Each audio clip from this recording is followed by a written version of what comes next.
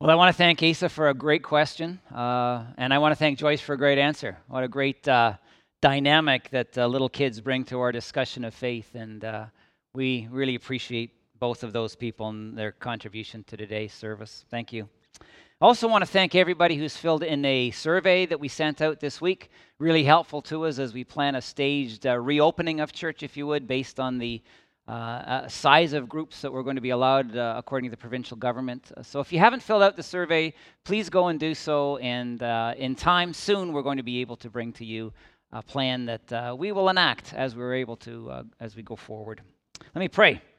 Gracious God, thank you for time together again today. Thank you for an opportunity to sing and to praise you. Thank you for little children, Lord, the blessing of kids in our church and the opportunity to answer their questions. Lord, our prayer is that you will bless the children of this congregation, whether it be today or otherwise, Lord. We want to continue to build into their lives. We want to lead them to a knowledge of Jesus and a personal faith. Lord, we want to help them grow into the people that you long for them to become. So we would pray for Christine, our children's ministry coordinator, Lord, as she continues to do ministry in the families of our kids. Be with the parents as they minister day by day to their children. Grandparents also, Lord. We just ask you, our God, to work by your Spirit in the lives of our young ones and our little ones, that they might come to know Christ. So bless them and bless our children's ministry. Make it effective, even in these days where it's a bit more challenging to have impact, Lord. But we pray that you will really touch lives deeply and lead kids to faith in Christ. So, Lord, be with us now. Speak from your word again. Let every person who listens have a deep sense that they are not only in the presence of God, but that they are hearing from God. And Lord, that still small voice is a powerful thing. Speak, we pray, Holy Spirit, that each of us, we who listen, we who participate today, might know that we have heard from God. So bless us now, we pray. In Jesus' name we ask these things. Amen. Well, I have an image that I love in my mind. It's an image of thinking how our homes might become places, and might actually be places where the kingdom of heaven is realized. That they might be places where the kingdom of heaven becomes reality for us. Places where we experience the things that we've been talking about in recent weeks, and certainly the things we'll talk about today. Where Christ is king and the way of Jesus is embraced, the way of Christ is honored and followed. It's distinct and it's different, it's countercultural, even counterintuitive to us at times. But where Christ's way is enacted in life through family experience. I recognize that those places would be incredible places to live. They would be places of love and places of joy and places of grace and of forgiveness and of patience and of kindness. Places where the Spirit of God moves in a powerful way, and the lives of everyone in families would be deeply impacted as a result. That image I love, and it's where we're headed in this series that we're engaging in these days. I'm finishing up today, to be completely honest with you. Such places, when homes become what I have just described to you, they would be incredible witnesses to the reality of Christ. People would be able to walk into them and sense there's something different here. Not difference would be the presence of God by His Spirit, but they would experience too the reality of God's kingdom, and they would be drawn to it and attracted to it. It'd be a powerful message, a witness to everything that we believe. And it would also be an incredible place for children to grow up in, an environment for them to be nurtured in faith and to be led in the right direction and challenged. And it's this focus on children that we're going to embrace today as we continue to think about this series, Jesus, You've Got to Be Kidding Me. Teaching of Jesus that at times seems way out there, not even realistic, not something that's possible to enact, but something that Jesus actually calls us to embrace, His way in our lives. In the end, the theme of this series comes from Ephesians 5:21. We're called to submit to one another out of reverence for Christ, to lay down our desires and our interests so that others might be blessed, and to do so in love. So let me read today from Ephesians chapter 6, verses 1 to 4. Now, the whole focus begins in Ephesians chapter 1, when we're called to be imitators of God. And we've been hitting on that theme over and over again, to become like Christ in our relationships with one another and to act in love as a result. And chapter 6 just carries this theme on. And there were no chapter breaks in the original New Testament, and no verse breaks actually either. That's all been written in since. That's not divine and inspired. It's the wording that is inspired. But I'm going to read from chapter 6, verses 1 to 4, and it describes how children, can participate in this theme of submitting our lives to one another out of reverence for Jesus. So let me read now. Chapter 6, verse 1. Children, obey your parents in the Lord, for this is right. Honor your father and mother, which is the first commandment with a promise, so that it may go well with you and that you may enjoy long life on the earth. Fathers, do not exasperate your children. Instead, bring them up in the training and instruction of the Lord. Now, children are called to obey their parents. That's the central focus of this teaching. There are a couple of problems I'm going to be challenged with as I speak today, and I want to describe them to you and work our way through them. The first problem that I see with teaching this text is that it is directed toward children. Let's just say we're talking for the moment about kids up to about 12 years of age. But my guess is there aren't a whole lot of children, younger kids, actually sitting and watching today. If you are watching this with your family or even on your own, I just say, way to go, kids. That is a fantastic thing. And I really applaud you for doing it. There may be more teenagers who are involved and watching along with families or on their own. And if you're watching, I say, good for you also. That's fantastic. I really appreciate you taking the time to be with us and to want to learn and want to grow and want to understand what God's will is for your life. But listen, the thing for us to notice, of course, is for children to obey, and that's the instruction that goes to them. But I also want us to recognize, just in case there aren't too many kids watching, that there is also an instruction to parents. So what I'm going to do is focus in on that. Parents, what does this mean for you and your families? What does it mean to create that reality of the kingdom in your home? What can we dig out of this? There's another problem we have to tackle here, and it's significant. And the question really is, what does Paul, who wrote Ephesians, actually mean when he says, children, obey your parents in the Lord, for this is right? What does he mean by that? Well, in New Testament times, this is a reference to younger children, because there was no teenage category in that day. In Jesus' day, the reality is that a child became an adult really quickly. It happened in a hurry. This is symbolized in the dynamic of the bar mitzvah for boys and the bat mitzvah for girls at age 13. Now, I know more and I read more about what happens with boys, and I'll use that to illustrate the point that I'm going to make to you today. At that time, after our bar mitzvah, a boy would become a man in that culture. All of a sudden. And he would be given expectations and responsibilities of a man. It just happened. Adulthood was thrust upon him. For example, that 13-year-old could participate as a man in the synagogue of the day. That 13-year-old could own personal property, which couldn't happen when he was 12. That 13-year-old could marry. And we know from the birth narratives, the Christmas stories that we read in the New Testament, that Mary and Joseph were really young. And that's reflecting what I'm describing to you today. They took on that responsibility and the expectation of what it meant to be a husband, a father, a mother, and a wife. These 13-year-old young men could become witnesses in rabbinical courts of the day, religious courts which functioned in Jesus' day, and so on it went. So we'll need to think a lot about how to actually apply this instruction in our day, how to translate it from that culture into our own, and to really understand what it is saying. So we're going to start with children, young children. I'm going to call it up to the age of 12, prior to the teen years to begin with. And it's these ones who are told to obey their parents. This, I want to suggest, is their way to fulfill the kingdom reality of submitting to one another out of reverence to Christ. This is how children can participate in that overall theme that characterizes kingdom living, kingdom experience, living out the way of Jesus, as mom and as dad have already been told how to do it in chapter 5. This just carries on.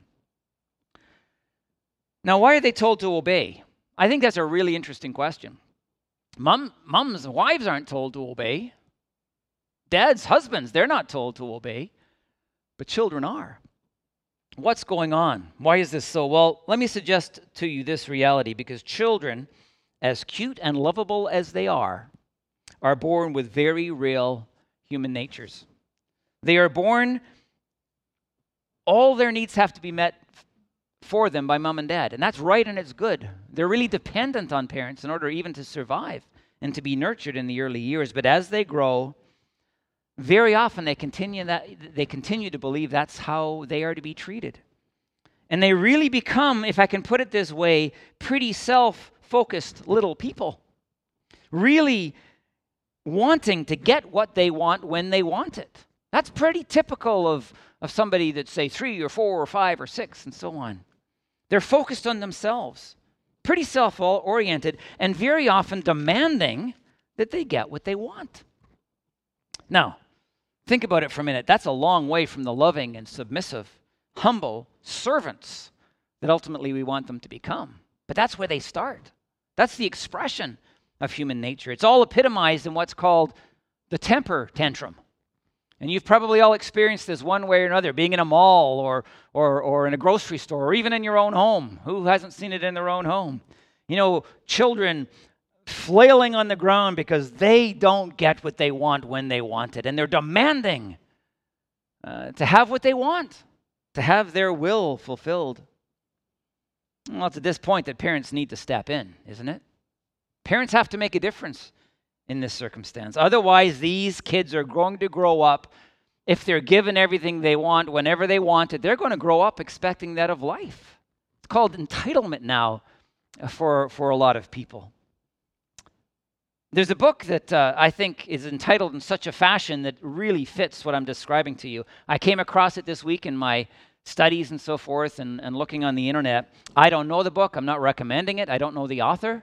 But the book is entitled, "You're Not the Boss of Me, Brat-Proof Your 4 to 12-Year-Old Child."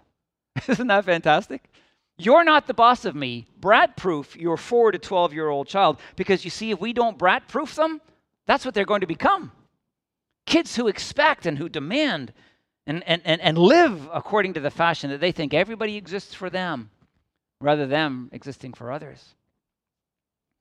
I want to tell you, my friends, we who are parents need to think long and hard about this, and we need to learn to teach our children to obey, and they need to learn to obey us, because that's what the instruction is.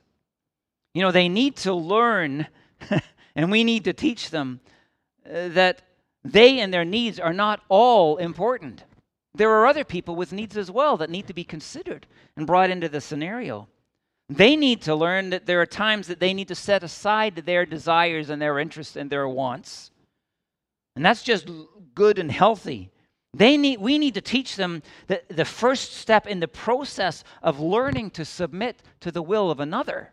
And in this instance that we're describing, as we talk about teaching kids to obey, they're needing to learn to submit to their parents' will, even though it might not be what they choose or what they want. What needs to happen is they need to begin to live an other-oriented life rather than a self-consumed and self-demanding life. They need to learn, yes, how to submit to others by learning to obey their parents.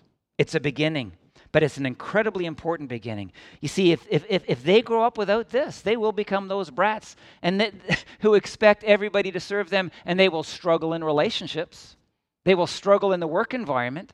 They will struggle in numerous contexts because they think the world exists for them and them alone. No, we have this opportunity, this great opportunity to teach them to think very differently than they do when they're young children. And I think much of this this passage is much of what I'm describing here. There's another problem with this. It's not so much a problem with the text, it's not so much a problem with understanding, it's a problem with our culture when we're asking our kids to learn to obey. See, we live in a culture that is characterized by anti-authoritarianism. We live in a culture where all the hierarchies, have been flattened. Postmodernism lives with that reality. There used to be hierarchy in society that was honored. People at the top of the hierarchy had power and they had trust and they had respect. Well, along comes postmodernism and that hierarchy is flattened. And the reality is that many people don't like authority and they don't trust authority. They don't trust the institutions. They don't trust the government. They don't trust the church. They don't trust the banking or the business sector. There's no sense of what once was. And as a result, kids are learning, even as they grow up, to not embrace or respect authority. Now listen, if we are taught to teach our children to obey us, if children are taught to obey us, there's a recognition that parents have a God-given authority in the life of a child. And thus obedience is appropriate. And I suggest to you, incredibly necessary. So what needs to happen, my friends? What needs to happen? Well, as kids grow up, right now they're learning, and I would suggest even on television, to not respect, to honor parents, to recognize their authority in their lives. I'm not sure if it's still the same, but I gather that it is. But when my kids were little, I would watch the shows that they were watching, and parents were often made out to be fools. Adults were considered people not to be respected. In those shows, children had it all together. Children knew best.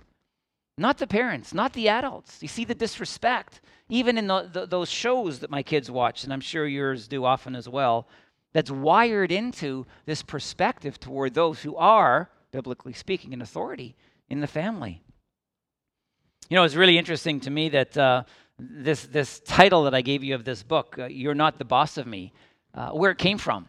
I did a little Googling this week, and I found out that it was one line in the theme song of a television show called Malcolm in the Middle. Who remembers that? I have the faintest memory of the show. I can kind of picture Malcolm a little bit, but not very much at all. But think about it. Kids who grew up watching that show would hear every single week, "You're not the boss of me. You're not the boss of me. You're not the boss of me." And it's become part of our language. You all recognize the theme, I assume. The phrase, it's there. Essentially what kids grew up thinking as a result, in many instances, I can do what I want. You can't tell me what to do. I'm the boss of me. I can decide for myself how I want to live. You see it? You see where kids very often are at in this culture that we have? Well, Jesus has a different way. The kingdom is a dramatically different dynamic and reality, and it's healthy and it's right and it's good, both for the children and for parents and for families in general. So yes, parents, we need to step up and we need to teach our children or our grandchildren, as is appropriate. We need to teach them that there are authorities in life, that you are an authority over them. God-given authority is placed in your hands to exercise in their lives. But beyond that, we send them off to school. They need to learn to respect their teachers. They need to recognize that those teachers have authority in that context over them. They need to recognize as they grow up and go further into the world that there are police officers and they're an authority in this world. And they'd better learn to respect and honor that authority and to do so willingly. And it goes on to governmental officials, and ultimately they need to learn that in the kingdom of God, we have an authority, and his name is God. He is our Father, and his Son is Jesus. So it's so important that we teach them these things. Now, what does Paul specifically in these verses tell us to do? How do we do this? Well, 2 points are made really clearly. Number one is we have to train up our children, bring them up in the training and then the instruction of the Lord. This word training in a lot of other translations is replaced by the word discipline them in the instruction of the Lord. Discipline them. Now, many people could look at that and say, well, when our kids don't obey, we need to discipline them. We need to punish them. Well, that's probably part of this. Of course it is. They need to have some pretty negative consequences for behavior that's not right. And when they disobey, there needs to be negative consequence. That's often the only thing that'll push them toward something different and good. But think about discipline in this way. I think this is really important.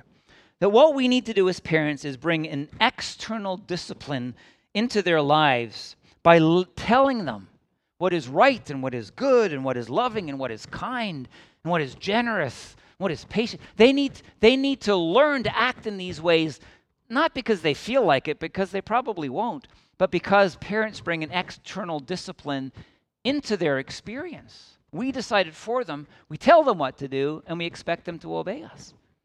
And we will do that until, and this is the cool part, they develop their own internal discipline, having learned from us, having learned from their interactions with their parents, in such a fashion that they can then override their self-oriented way of thinking. They can come to that place where they move beyond selfish natural tendencies and they begin to think about other people and how to treat them well, so that they choose to do what is right and what is good and what is kind and what is loving and what is generous and what is patient and so on and so forth. So we begin the journey for them. We teach them this and we expect them to obey. And then in time they will embrace this for themselves and the discipline will come from themselves within. And that's what we want, isn't it? So, number one, we have to discipline them in the way of the Lord. Number two, we have to bring them up in the instruction of the Lord. Now, what does that mean?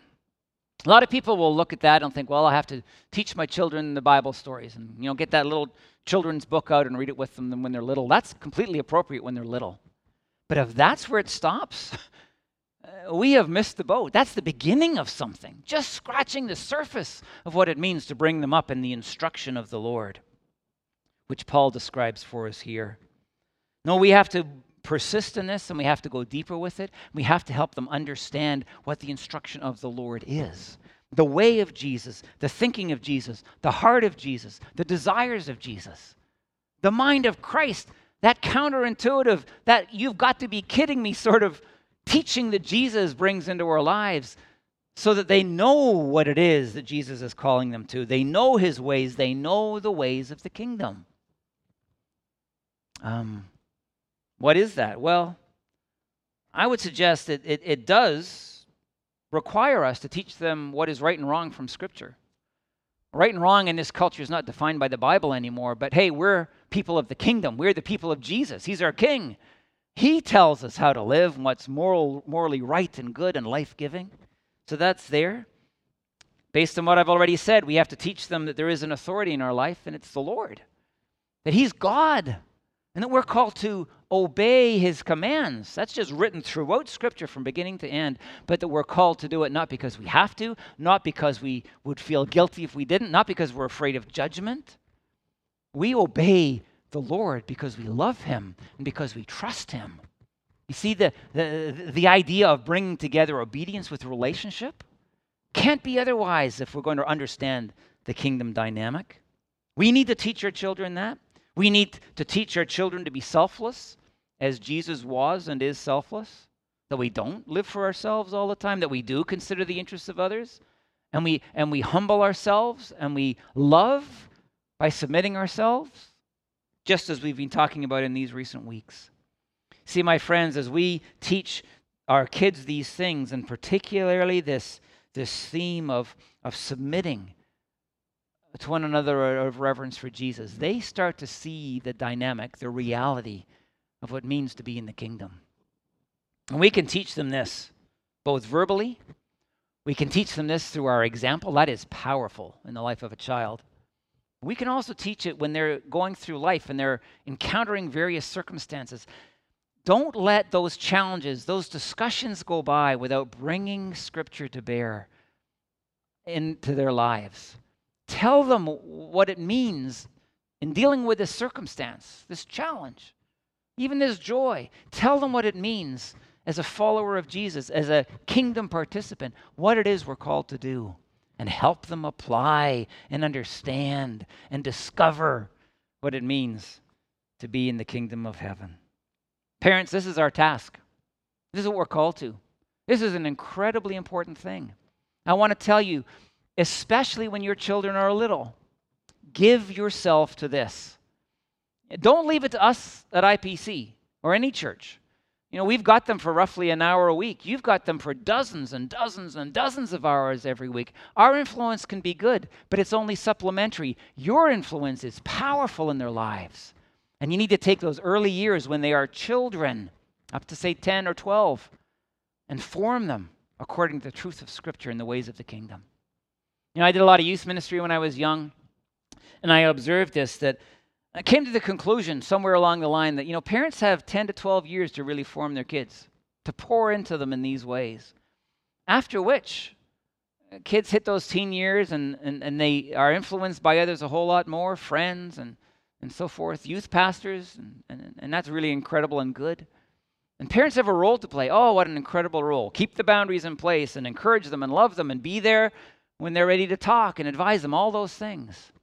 But I'm telling you, it's in those early years that we really have to bear down and focus upon and give priority to our children, spend time with them, pray for them, pray with them, share your faith, cause them to know what it means to know and love Christ. Be open with them in these things. And my friends, I want to tell you, the blessings will be long-lasting for them. So, parents, this is our task. I want to note, it's so interesting to me that the responsibility really falls to the parents. No child is going to obey in their own. I'm talking about those little kids with a fallen human nature who want everything their own way. And no, parents have to teach it. But I want to tell you this, that we are to take our God-given authority and to exercise it by teaching them to obey. Why? So that our children might be blessed, deeply blessed. So interesting in this text that Paul writes the commandment, children, obey your parents in the Lord. And then he goes on and he talks about honoring parents, pulling quotes from the 10 Commandments in the Old Testament, and saying that this commandment is the first commandment with a promise. And what it promises, if kids can learn to honor their father and mother, it says that they will, that it may go well with you and that you may enjoy a long life. See, that's a whole lot different than struggling all the way through life because you're self-centered and you never really know what it means to love and give and discover the beauty of full participation in the kingdom of God and the relationships that come with it. Our kids will be blessed if we take this passage seriously, moms or dads, and we teach our children to obey. Now, I'm not saying it's easy. As a matter of fact, I know it's an incredibly hard thing to do. It takes discipline on our part. It takes determination on our part. But if we will persist, and our kids will learn to obey, to submit their will to that of another, they will be blessed in life. They will be blessed throughout their lives because they were taught to obey mom or dad. Now, teenagers, we need to touch on the reality of teenagers. How does this apply to you? And if you're a mom or a dad of a teenager, what does it mean for you? Well, contrary to the day of Jesus when a bar mitzvah made you an adult in a moment of time, in our culture, people become adults very slowly. It takes time. And the older you become, the more adult you become. And there's going to come a point, teenagers, when you will no longer, as an adult, need to obey your parents. You will need to honor them. And that's an incredibly important commandment, both in the Old and in the New Testaments. But there'll come a point when you are fully an adult that obedience is no longer required or expected of you. Believe it or not, that's what your parents want. But I want you to recognize this, that without adult responsibilities, you're not there yet. Not at that point where you get to be independent of your parents and get to make all the choices on your own. See, for example, as would be the case in Jesus' day, without you having a full-time job and contributing financially to your home, without you stepping into the incredibly responsible and challenging relationship of marriage, without taking on that kind of responsibility, you are still dependent on parents. You're not yet an adult. So there is an authority which remains with parents, which will decrease over time as you taking responsibility increases.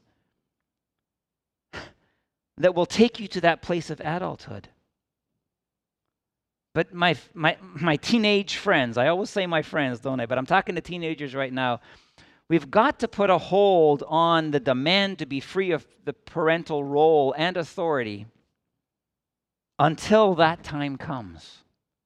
We just need to accept that we're not there yet until that day comes when you are an adult. You are taking all the responsibilities of an adult and actually living independent of your parents. And what I want to suggest to you, I'm not guessing a whole lot of teenagers are going to love this, but I want you to listen and listen well, that in order to submit to one another out of reverence for Christ, the Lord is saying, submit to those who have God-given authority in your life until you are an adult. Now that's hard. That's something teenagers nobody is jumping up and down right now, I'm sure, in homes as people listen to this as teenagers. But I want you to listen to this, and I want you to listen to this carefully. At this stage in your life, I'm talking to 14, 15, 16, 17-year-old people. This is an incredible opportunity for you to learn something that's incredibly important if you are to fully embrace life in the kingdom of heaven. What you can learn by practice in this time in your life is the way of the kingdom. You can learn to practice in the way of the king. And that is, of course, in the way of submission to others out of love for them. It's no different from wives submitting to husbands. It's no different from husbands loving their wives. This is, I grant you, older children, teenagers, but you learn to submit to the will of another out of love and out of respect until the day comes when they are no longer your authority and you are independent as an adult. I hope you take that to heart. I hope you see the opportunity in this. You can wait till you're 50 or 60 years old to figure this out, or you can figure it out now and you can practice it now and learn to walk in the way of Christ and to become like him and find the incredible blessing of that. Now, parents of teenagers, what can you do to nurture this, to enable your kids in their growing toward adulthood? Can I suggest one of the most important things that you can do is actually give them responsibility, even when they're little and through their teen years?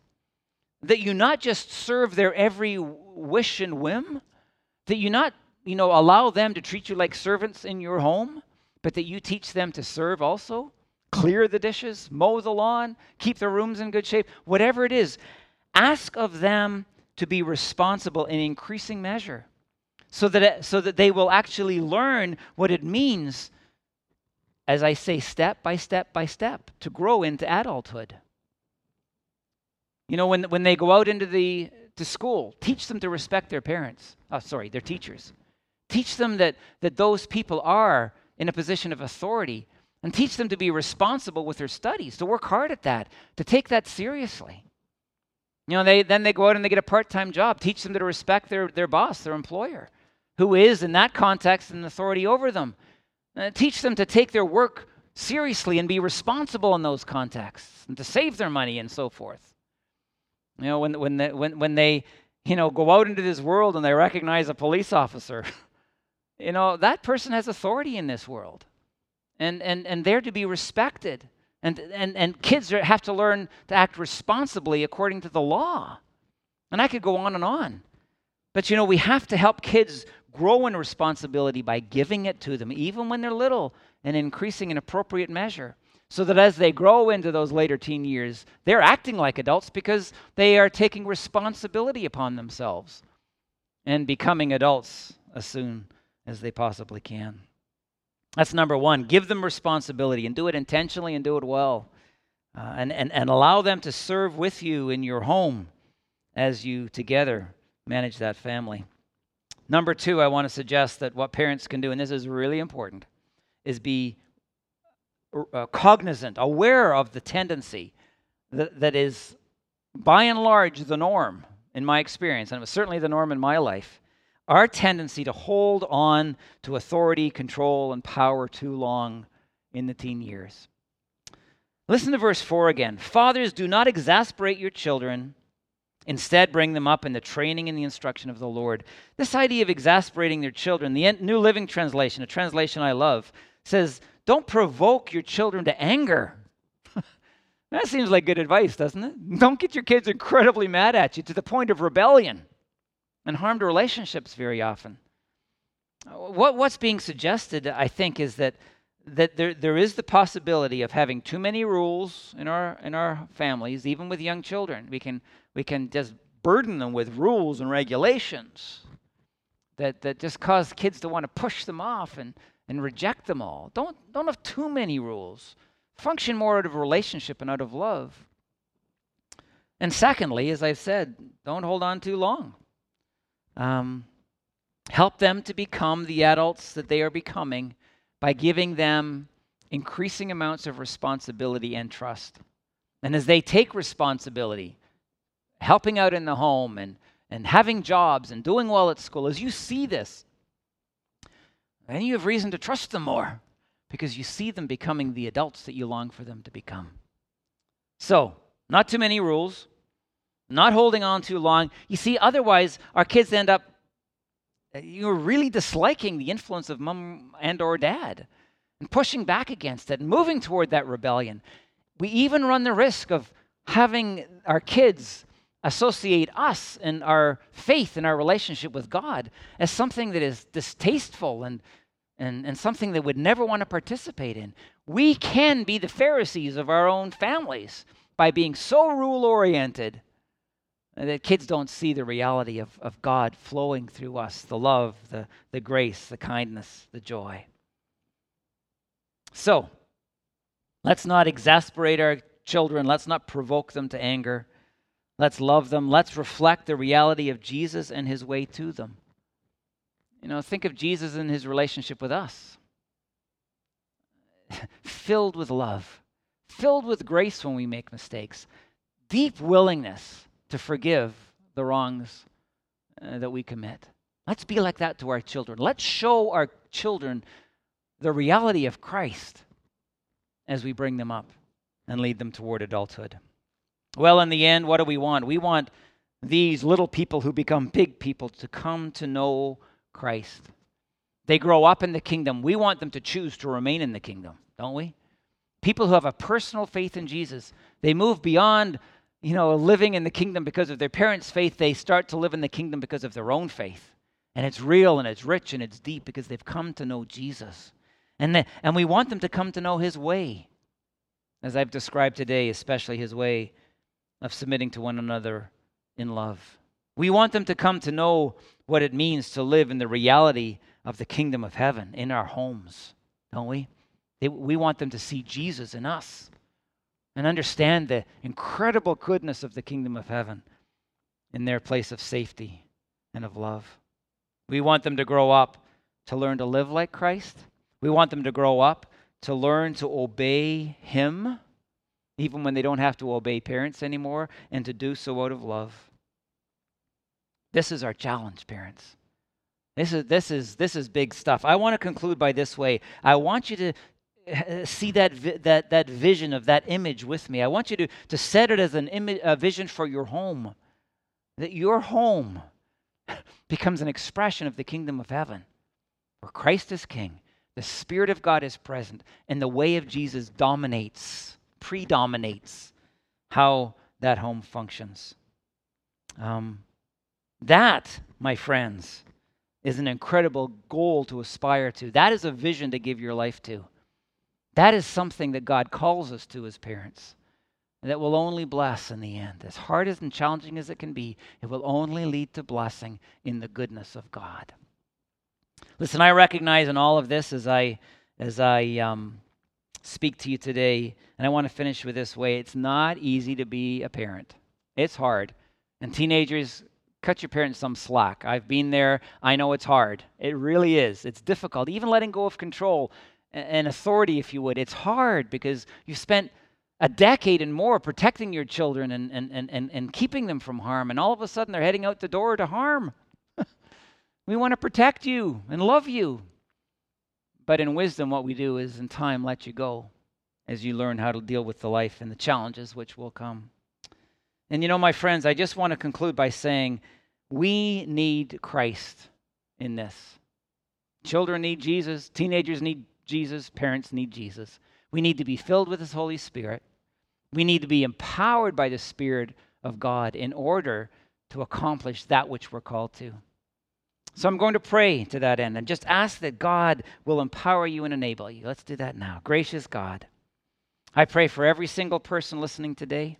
I pray that you will just allow them to take these truths, and even though they might struggle with them to some degree, help them to receive them from you. Give them wisdom and understanding that they might apply them to their lives in good ways. And I pray, Lord, as we finish this series today, that you will teach all of us in families to submit to one another out of reverence for Jesus, to truly love one another as Jesus has loved us. So, Lord, for children, for teenagers, for parents, empower them, enable them. Lord, we need you, and we invite you into our homes. We invite you into our lives to enable us to be like you.